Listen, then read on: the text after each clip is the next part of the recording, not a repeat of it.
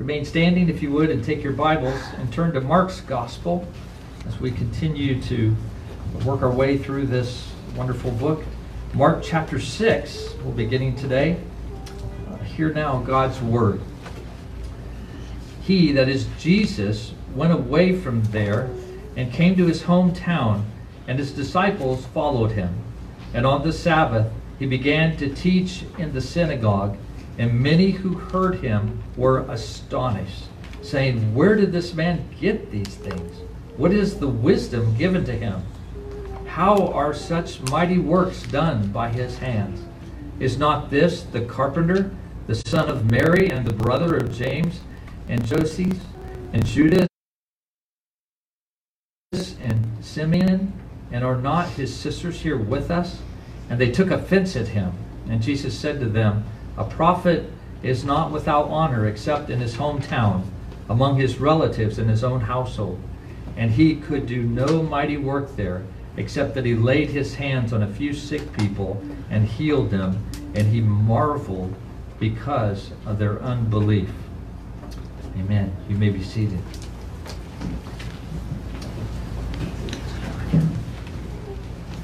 Father, we thank you so much for the word that you have given to us this morning.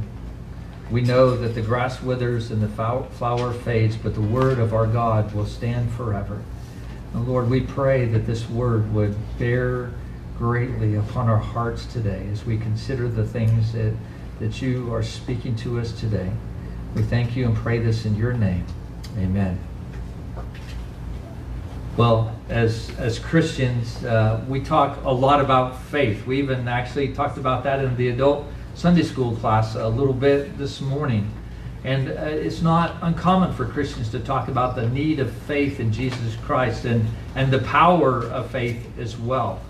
Jesus says in Matthew's Gospel that if you have faith as a mustard seed, just tiny little, that you can say to this mountain, "Move," and it will move and go wherever it should go.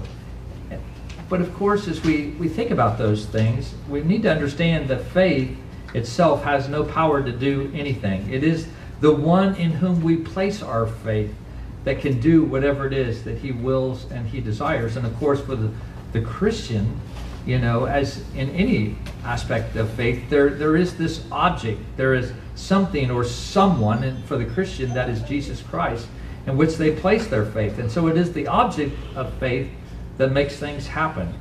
So when the Bible calls us to have faith, it's really to trust in Christ that he can do all that he promises to do. And so for the Christian, faith is very, very, very important. But have you ever thought about the opposite? Not the power of faith, but really the power of unbelief. It was unbelief that brought curse on all of humanity.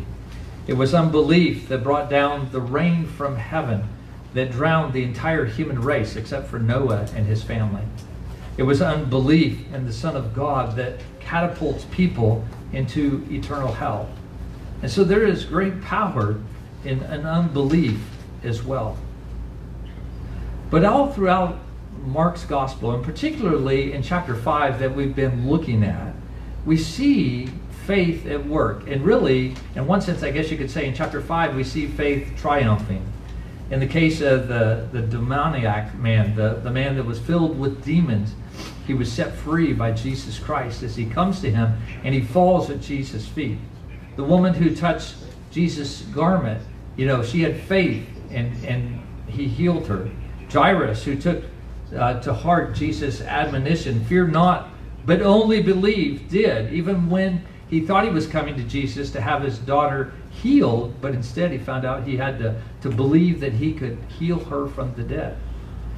Now, of course, in chapter 5, there were those who doubted. There were the people in the region of the demoniac that wanted Jesus to go away. They didn't want him around there. And of course, the mourners in Jairus' house and stuff. But for the most part, we see faith at work in Mark chapter 5. But as we come to Mark chapter 6, if Mark 5 could be called the faith chapter, Mark 6 would be called the no faith chapter, or the chapter of unbelief, I think you could say.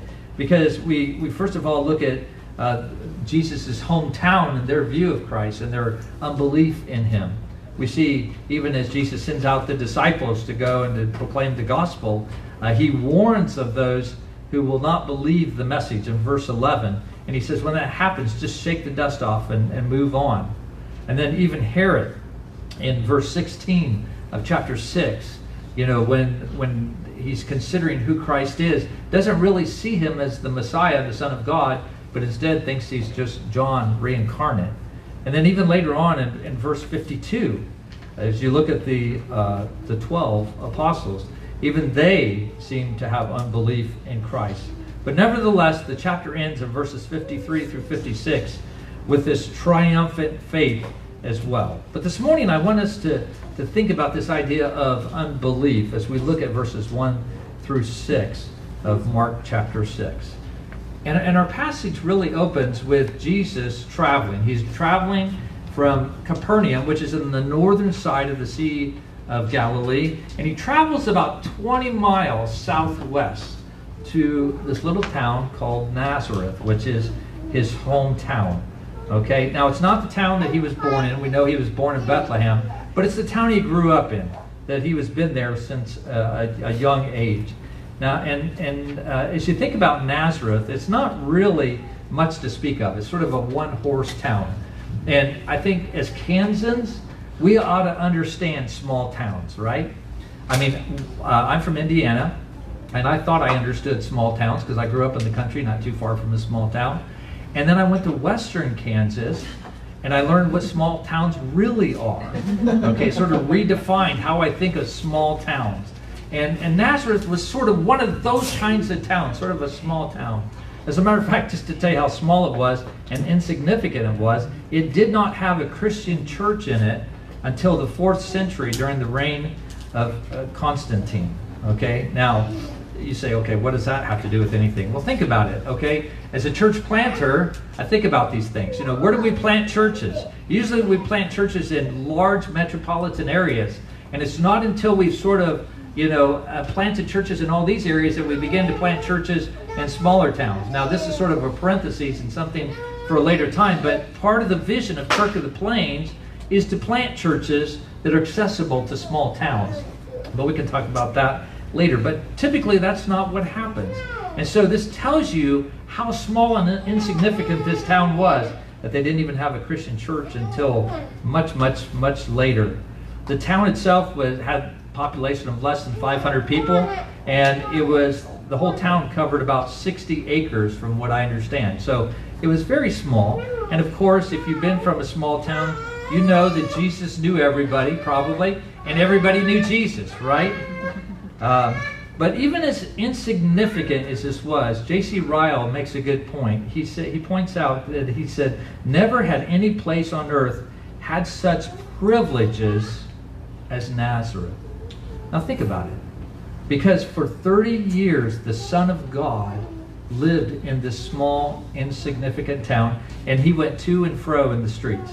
For 30 years, he walked with God before the eyes of these citizens, living blameless in a perfect life.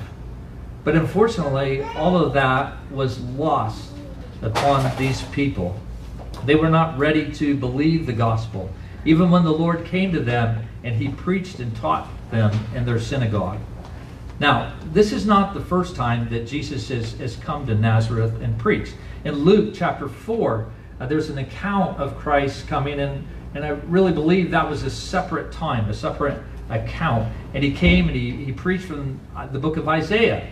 And it seemed like things were going well until Jesus began to apply the sermon to the people that were there and basically said to them, you people are just like the people in Isaiah's day, which was not a compliment by any stretch of the imagination. And so Luke describes it this way. It says, all in the synagogue were filled with wrath. I love that. It's not just they were angry. They were filled with wrath. They were furious at Jesus. And they jerked him out and they dragged him out to the edge of the city, which was on a hill, by the way, and they were going to throw him over the edge. But Luke tells us, of course, that passing through their midst, he went away. So that was the attitude of Nazareth toward Jesus in that day. And unfortunately, as we come to our account today, things haven't changed a whole lot. So I want us this morning, as we look at this passage, to consider several things about unbelief. Okay, first of all, I want us to see that unbelief obscures the obvious. It obscures the obvious. It ignores what is most obvious. Look at verse 2. You know, Jesus and his disciples arrive at Nazareth, and we read in verse 2, on the Sabbath, he began to teach in the synagogue, and many who heard him were astonished. Now, that's not an untypical response towards Jesus, right? When people see what Jesus did, when they hear him teach, you know, you think about the people, they're like, wow, his teaching is incredible. He actually teaches as somebody who has authority. He doesn't preach here. He doesn't teach like, you know, the preachers in our day, like the Pharisees and stuff. He actually comes as one who has authority. And of course, when people see his miracles and the signs he does, there is just nothing but astonishment. Now, the difference is that the citizens of Nazareth were skeptical of Jesus, okay, in their astonishment. And we'll see that as we work our way through this text. It sort of explains that.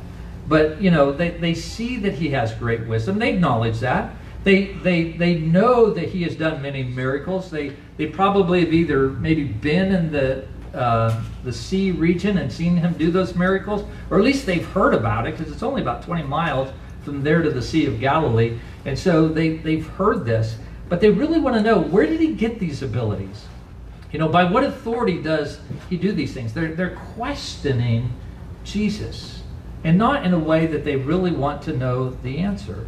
Now, as they ask, where did he get these abilities? There's really only one sensible answer to where these things came from, and that is from God. Now, let me explain if I could. You know, God has given to his prophets, his messengers, his apostles, others, the ability to do miracles in order to prove that their message is from God. I mean, think about that. What if I show up one day and I say, hey, God sent me, and here's his message. And of course, you're sitting here going, okay, how do I know you're from God? Now, today, we have the Word of God bound in a book. And we know that if it's not in here, it's not what God has said. We know that for the case. The canon is closed. But in Jesus' day, there were preachers all the time that were showing up. And it was hard for people to know. And so God would give his prophets the ability to do signs and wonders. And we know Jesus came performing many signs and wonders. As a matter of fact, in John chapter 11, verse 47, we read that the chief priests and the Pharisees gathered the council, and they said, what are we to do? For this man performs many signs.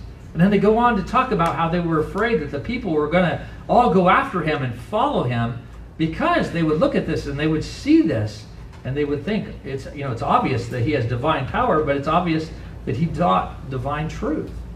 And this was recognized that Christ was coming with God's blessing, if you want to put it that way.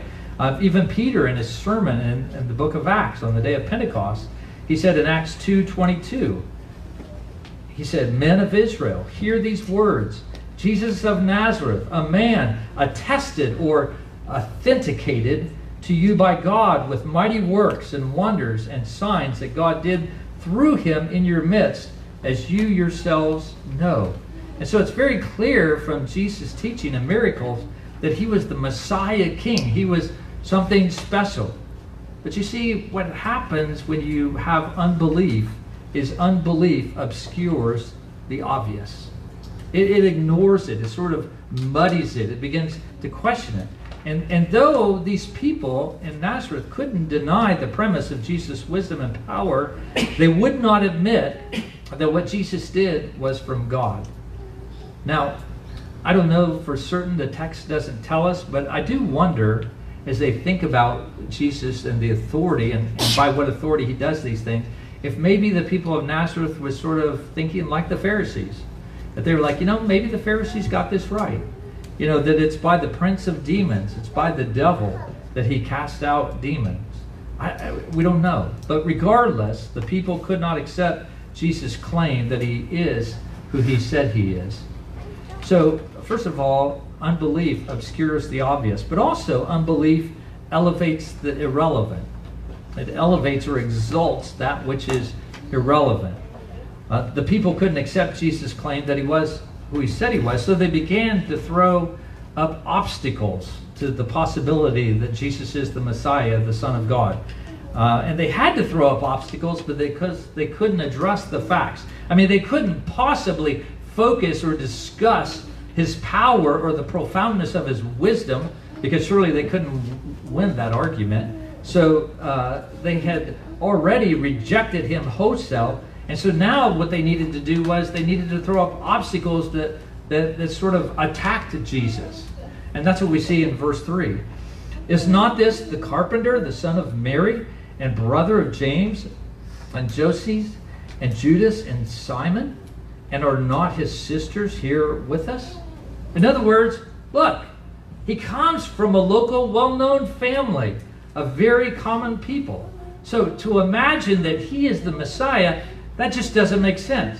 Besides, even his own family thinks he's nuts. You remember back to chapter 3, verse 21. His family came to get Jesus because what? They thought he was out of his mind. And so the people may have thought, well, that's true. You know, I mean, he comes from an obscure town, an obscure family. He can't possibly be the one who is the Messiah that would come. We know him. We know him. He can't be the Messiah. Besides that, he's a carpenter. I mean, here Jesus is, and he's going into the temple, or excuse me, into the synagogue, and he's teaching like the rabbis, but the reality is he hasn't had any seminary training. He hasn't sat under any rabbis and been taught by them. I mean, what does a mere carpenter know about oratory, and particularly about prophetic interpretation and fulfillment? You just can't trust this guy. I mean, he's just a carpenter. That's the training he's had that his dad gave to him. Yeah, okay, so he may have disciples who follow him, and he's fooled them, but we know better, and we know that he's just a carpenter, and so we're not going to be fooled by that. So they raise that objection. But then they also call him the son of Mary. Now, there are some who think that this refers to the fact that Joseph has died, and I would guess that by then, that's exactly what had happened. Joseph had died. I mean, because even earlier on, we see how Jesus and his siblings came to the house where he was and to get him, but they couldn't get through. So I'm guessing probably Joseph was dead. But in many ways, that's sort of insignificant, because a young man would never be referred to in relation to his mother, but always referred to as the son of his father. And even if the father was dead, we see examples of that in Scripture, that they still are referred to him according to his father. So it's very possible that what the people were saying when they were saying he's the son of Mary is they were really slandering Jesus for what they've come to believe is an illegitimate birth. Here's a woman who was betrothed to this young man, and guess what? She's found to be pregnant out of wedlock. And so, you know, that's where Jesus comes from. Now, do me a favor and turn to John chapter 8. John chapter 8, verse 41. And this is a discussion, a discourse between Jesus and the religious leaders.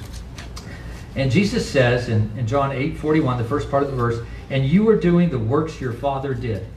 You see, the religious leaders were boasting about the fact that they were children of Abraham. Okay, they were Abraham's descendants. In other words, they were somebody. Okay, but Jesus says, based on your actions, your father is not Abraham, but if you look at verse 44, your father is the devil. Okay, and so Jesus is charging them with being spiritually illegitimate children of Abraham. And this is what the religious leaders say in response to Jesus at the end of verse 41. They said to him, "We were not born of sexual immorality. We have one Father, even God." Okay, so it's not impossible. I don't want to make too much of this point, but it's not impossible that the Jews in their reply were alluding to the irregularities connected with Jesus' birth. That they were saying, you know, we're not born out of sexual immorality. Maybe like some people who are talking to us, sort of like the pot calling the kettle black, or who are you to have room to talk about us when you look at your past? It could be that that's what they were referring to. But I really do think that as these Nazarite people were talking to Jesus, that they were insinuating that Jesus is illegitimate, at least that his birth was. And so how could he be the Messiah? How could he be the promised one with such a past? And so they're attempting to validate their hostility, and they seek to belittle him and cast doubt in the minds of people against him. And so these are very slanderous things that they are speaking against him. But they are irrelevant in light of the truth, if you think about it. Okay? The people were looking at all these things from a naturalistic point of view. In other words, a view without God. But when you put God into the mix, all of a sudden it changes everything. A carpenter, okay, yes, he was a carpenter, but he was also the Word made flesh. And guess what? The Word made flesh doesn't have to go to seminary to get training, right?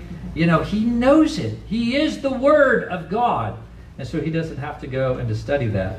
Or even the son of Mary, such a thing makes sense only in the minds of the people that she had to have an affair with some other man. It's the only way she could get pregnant. But we see as God enters the picture, God tells us that actually it was by the Holy Spirit that she came to conceive Jesus. And even his family that is there. Yes, he is God. And so how could he have a family? We know this family. But the reality is he is the God-man. God, yet a man who could be part of a human family. And so unbelief obscures the obvious and it exalts the irrelevant, but it also assaults the messenger as well. Look at the last part of verse 3, okay? The last phrase of verse 3 gives us really the unvarnished truth about the nature of the astonishment in Jesus' ministry. Their astonishment was not like, wow, that's so cool, but it was really more of a disdain for Jesus. It says that they took offense at him. The Greek word is scandalizo, okay? Scandalizo. And it carries over into the English. They were scandalized by Jesus. They were profoundly offended. They didn't want any identification with Jesus because they were embarrassed by him. They were ashamed of him. In their minds, it was an absolute blasphemy that he would claim to be the Son of God. Now, that's the same word that is used in 1 Corinthians chapter 1, where the gospel is called a stumbling block or a scandalon to the Jews. And so Jesus was that stumbling block to them. Now, repeatedly, the scriptures talks about how they stumbled over the reality of Jesus Christ and the gospel. And this is an adamant antagonism towards Jesus that they have. They took offense at him. And this is the attitude of an unbeliever when pressed with the truth. When the truth is obvious and the truth is relevant, he tries to obscure the obvious and elevate the irrelevant and then turn on the messenger. Now, this is important for us to understand. When that happens, oftentimes there is an attack on the messenger. And many of us have experienced that. At least some of us probably have experienced being attacked because of Christ and the gospel. Now, maybe not physically attacked. Maybe it's been a verbal thing. Maybe it's been people's attitudes towards you. So maybe it's been sort of more of a toned down thing than if you're in Afghanistan or something. But still, people attack. And that's one of the ploys that unbelief uses. It assaults the messenger. He uses an ad hominem attack. I wish this was Sunday school because I'd like to ask the young people what's an ad hominem, okay? And I'm sure there's somebody in here who can tell me that. But I'll tell you, since it's not Sunday school and I can't get responses. Okay, it's really sort of appealing to feelings, okay? Or to prejudices rather than dealing with the intellectual arguments that are before you, okay? And so they use that ad hominem. It will try to diminish the person who is proclaiming the truth by attacking them because they can't really argue with the truth that's happening. Well, Jesus, as we'll see next week, is preparing to send out his 12 to go and to preach the gospel. And if you look at Matthew's account, turn over to Matthew chapter 10. This is Matthew's account of this account from Mark, where Jesus is getting ready to send out the 10. It's a little bit more elaborated, and this is what Jesus tells the disciples as they're getting ready to go out. He goes, "Behold, I am sending you out as sheep in the midst of wolves. So be wise as serpents and innocent as doves. Beware of men, for they will deliver you over to courts and flog you in their synagogues, and you will be dragged before governors and kings for my sake, to bear witness before them and the Gentiles. And when they deliver you over, do not be anxious how you are to speak or what you are to say. For what you are to say will be given to you in that hour. For it is you speak, but the Spirit of the Father speaking through you." Brothers and sisters, we should expect this, that we will be attacked as the messengers of the gospel of Jesus Christ. And that's what some unbelievers do. They will ridicule and they will disdain or so as believers have been put to death simply because they believe in Jesus Christ. Because that is oftentimes the response of unbelief to the truth. But brothers and sisters, there's comfort for us in this. As we go through these things, as we experience these kind of things, there's comfort for true Christians who stand alone in their families. Maybe no one else in your family is a Christian. Maybe you're the only one. All the rest are standing with the world. They're denying the Lord Jesus Christ. And let us remember that we are drinking the same cup as our beloved Master. Let us remember that he too was despised most by those who knew him best. Let us learn that the utmost consistency of our conduct, I don't care how consistent we are, it will not necessarily make others see the truth and come to our views and opinions any more than it did the people of Nazareth when Jesus came and preached the gospel. And so there's comfort there for the believer. But there's also a challenge for us too as well. Does Jesus serve as the scandalizo for you? Is he the scandal for you? Are you embarrassed by Jesus? Are you a Secret Service Christian? You don't want anyone to know you are identified with Jesus Christ, because being identified with him is a real embarrassment and it's shameful. Oh, brothers and sisters, let that not be the case, that Christ is a scandal for us. Well, then if you go on and look at verse 4, Jesus states a well-known quote, and Jesus said to them, "A prophet is not without honor except in his hometown and among his relatives and in his own household." Now, Jesus is not saying that a prophet is respected everywhere except in his hometown or with his relatives or in his family. What he's saying is that wherever a prophet would be honored, it's certainly not in his hometown or with his family. So he sort of describes the situation he's in. Now, we would use a different phrase. We say that familiarity breeds contempt. The fact that the people of Nazareth were so well acquainted with Jesus' family, having known them for so long, it caused them to look down upon Jesus. They were familiar with him, and so it breeded contempt. And it's interesting that not only does the town people doubt Jesus, but also, I don't know if you realize this or not, but Jesus, there was at least 9 kids in Jesus' family, maybe 10. Or maybe more, but that's how many we see listed in Scripture, okay? So he comes from a fairly large family, and none of his brothers and sisters were Christians. If Joseph was dead at this point in time, then Mary would have been the only believer in him. Now, we do know that later on, there were a couple of siblings that did come to faith in Jesus Christ after Jesus was crucified and resurrected, but at this time, even his family denied him. And so we see the unbelief that obscures the obvious. It also elevates the irrelevant, ignoring the facts, but it also attacks the messenger. And finally, we see that unbelief has consequences in verses 5 and 6. "And he could do no mighty work there except that he laid his hands on a few sick people and healed them. Now think about that, brothers and sisters. That's sobering. That's a sobering phrase. He could do no mighty work there. Now, Mark doesn't mean that somehow the people of Nazareth had blocked the power of Jesus from working by their unbelief, that their unbelief robbed him of what capacity he had to do in other parts of the world. And so if it's not that, then what exactly is going on here? Well, to answer that, I think we got to think about the purpose of miracles. To show that the truth you're sharing is from God. That's the purpose of miracles, to show that the truth you're sharing is from God. And if that's true, and you have rejected that truth, then what place is there, or what need is there to do miracles? Because there's already unbelief there. In Mark chapter 4, if you want to flip back there, Mark 4, that's the chapter that talks about the parable of the sower and the seed.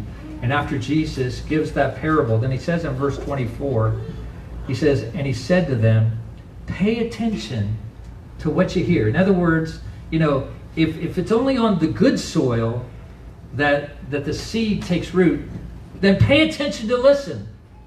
Okay? Pay attention to what you hear. With the measure you use, it will be measured to you, and still more will be added to you. For to the one who has, more will be given. Okay? So from the one who has, more will be given. As you get that word, it will take root in your heart, and it will bear a harvest, right? 30, 60, 100-fold. Okay? But then he goes on and he says, and from the one who has not, even what he has will be taken away. And that's what we see here in Nazareth. That where that unbelief is, even what they have has been taken away. You see, Christ's lack of performing miracles is the judgment of God on this town of Nazareth. God withholds his power for the most part from this stiff-necked people who held Jesus in contempt. Now it's interesting that they were astonished at his teaching and took offense at him. But if you look at the end of verse 6, it says, and he marveled, or he was astonished, because of their unbelief. The townspeople took offense at Jesus, and Jesus is astonished at their unbelief. And he would not bless them as a result of that. They have had ample opportunity, abundant evidence for faith in him. They have no excuse to believe in him. They grew up around him. They're familiar with this story, and still they persist in their unbelief. And Jesus is amazed. Brothers and sisters, I want us to think about this morning. And just as I close, I just sort of want to apply this to maybe a number of people that may be listening today, different types of people. Maybe some of you are listening and you know all about Jesus. You know all about the gospel. You're familiar and comfortable with Christian things, but you don't know Jesus. At least not personally, and not intimately, and not really, and not savingly. It's sort of the superficial. Your relationship with Jesus is sort of superficial. It's sort of skin deep. It's only on the outside. You know, you've heard the gospel, the good news about Jesus over and over. And you could probably even give a gospel presentation. And you've been urged to trust in Christ. You've been shown the wonder of his love at the cross. You've been warned about the horrors of sin and the judgment to come. And yet, you still are not concerned. No wonder Jesus was astonished. It's astonishing after hearing all this that we carry glibly on in a path of willful rebellion against him. There's really no excuse for unbelief. You have no right not to believe in Jesus. And what a tragedy it is when we persist in that. But Jesus is calling you today to believe, to come to him, and to trust him. But there may be those listening today who have never claimed to know Jesus. As a matter of fact, all this religious stuff seems to be silly to them. It sort of reminds me of an article by an MIT professor, Rosalind Picard, in which she describes being challenged. She was a scientist and MIT professor, and she was challenged to read the Bible for herself and to honestly consider for herself the claims of Jesus Christ. And listen what she said about that challenge.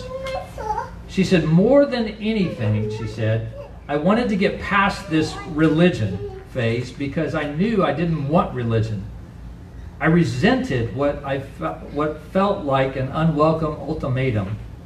I didn't want to believe in God, but I still felt the peculiar sense of love and presence I couldn't ignore.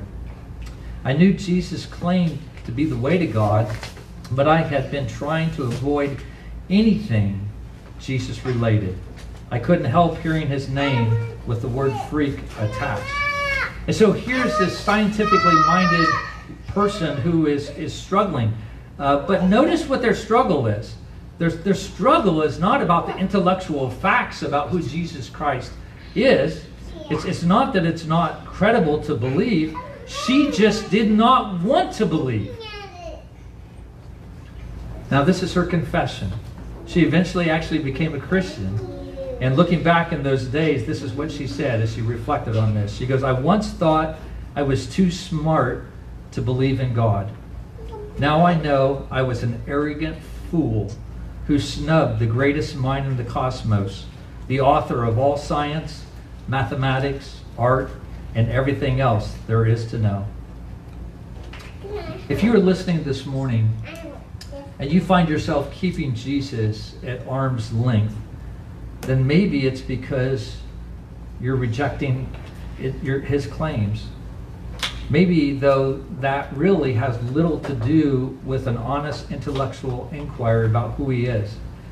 And maybe it has much more to do with the scary thought that following Jesus means you'll no longer be in control. It will mean losing freedom and surrendering yourself. But here's what Rosalind Picard, the MIT professor as well, eventually found out, and what the people in Nazareth missed altogether, that namely, if Jesus really is who he says he is, then rejecting him isn't freedom, it's foolishness. Rejecting Jesus is not freedom, it's foolishness. It's actually the great evidence that you already live in terrible spiritual blindness and bondage. You're a slave right now. And Mark wants us to see the sin of unbelief.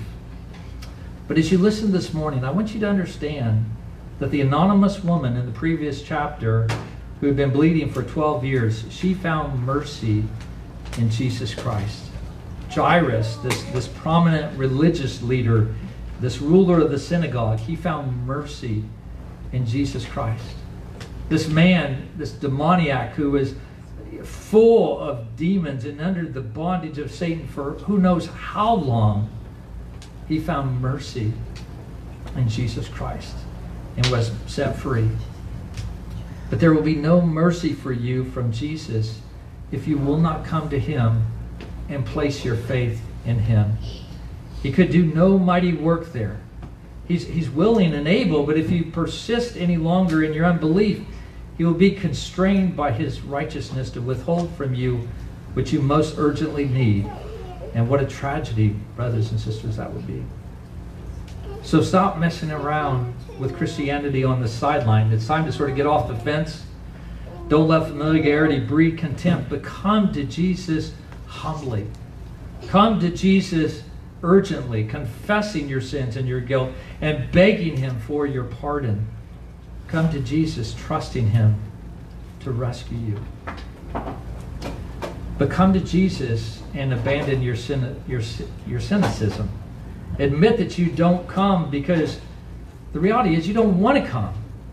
You don't want to believe. Just admit that. It's not that you don't come to Jesus because of some straw man arguments that you've raised or some objections that you've been holding on for years. It's really rebellion all along the way that has kept you from coming to him. And so give it up and come to Jesus. Because while the Nazarenes missed it, countless others found the mercy they need in him, and you can too. But finally, I want to talk to those of you today, this morning, who are Christians. You're walking with the Lord, you're seeing your faith grow, you love the Lord Jesus Christ, there's no question about that. But I want us to take to heart, as we think about that, the words of J.C. Ryle. as he was reflecting on this passage, he said this. He goes, let us watch our own hearts carefully in the matter of unbelief. He's talking to Christians here. He's talking to you and I. He goes, it's not a lack of evidence or the difficulty of Christian doctrine that make people unbelievers. It is a refusal to believe and trust Jesus completely. It is the rebellion of their heart. And as Christians, we can still struggle with such rebellion to submit ourselves completely to Jesus. We can love our sin too much, brothers and sisters. We can be entangled in the ways of the world. And I know when we say that, that's sort of a nebulous thing, and it could be all kinds of things. It could be you're driven by money, or you want reputation, or you're seeking materialism. I mean, how do you define that, Pastor Rick? Well, it can be those things, but it can be simple things as well.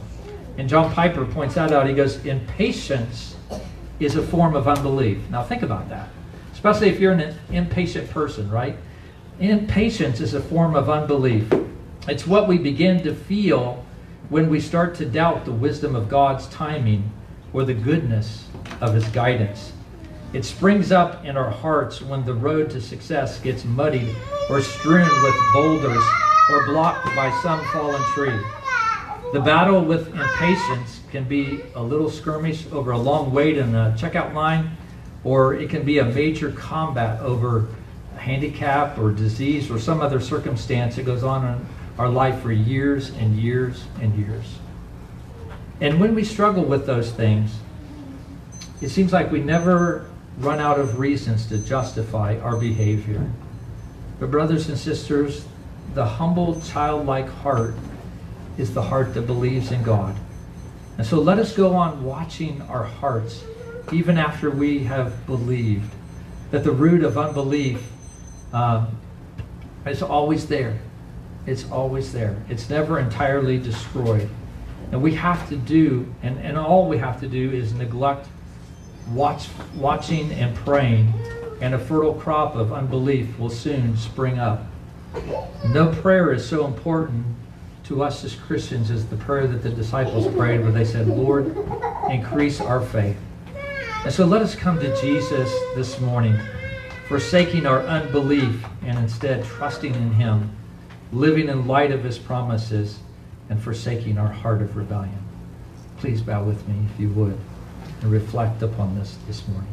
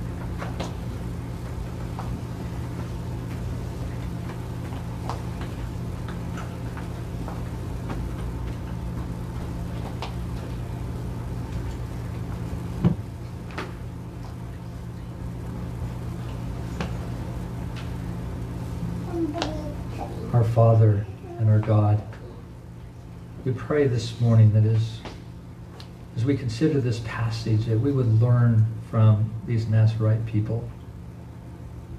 Lord, forbid that any of us should ever be offended by our Lord, that we should ever distance ourselves from the glory of God, that we might be ever embarrassed by the radiance of His beauty. Oh Lord, work in our hearts to know You, to love You, to walk in faith. Preserve us, O Christ, as Your people by Your Holy Spirit. It is in Your name we pray these things. Amen.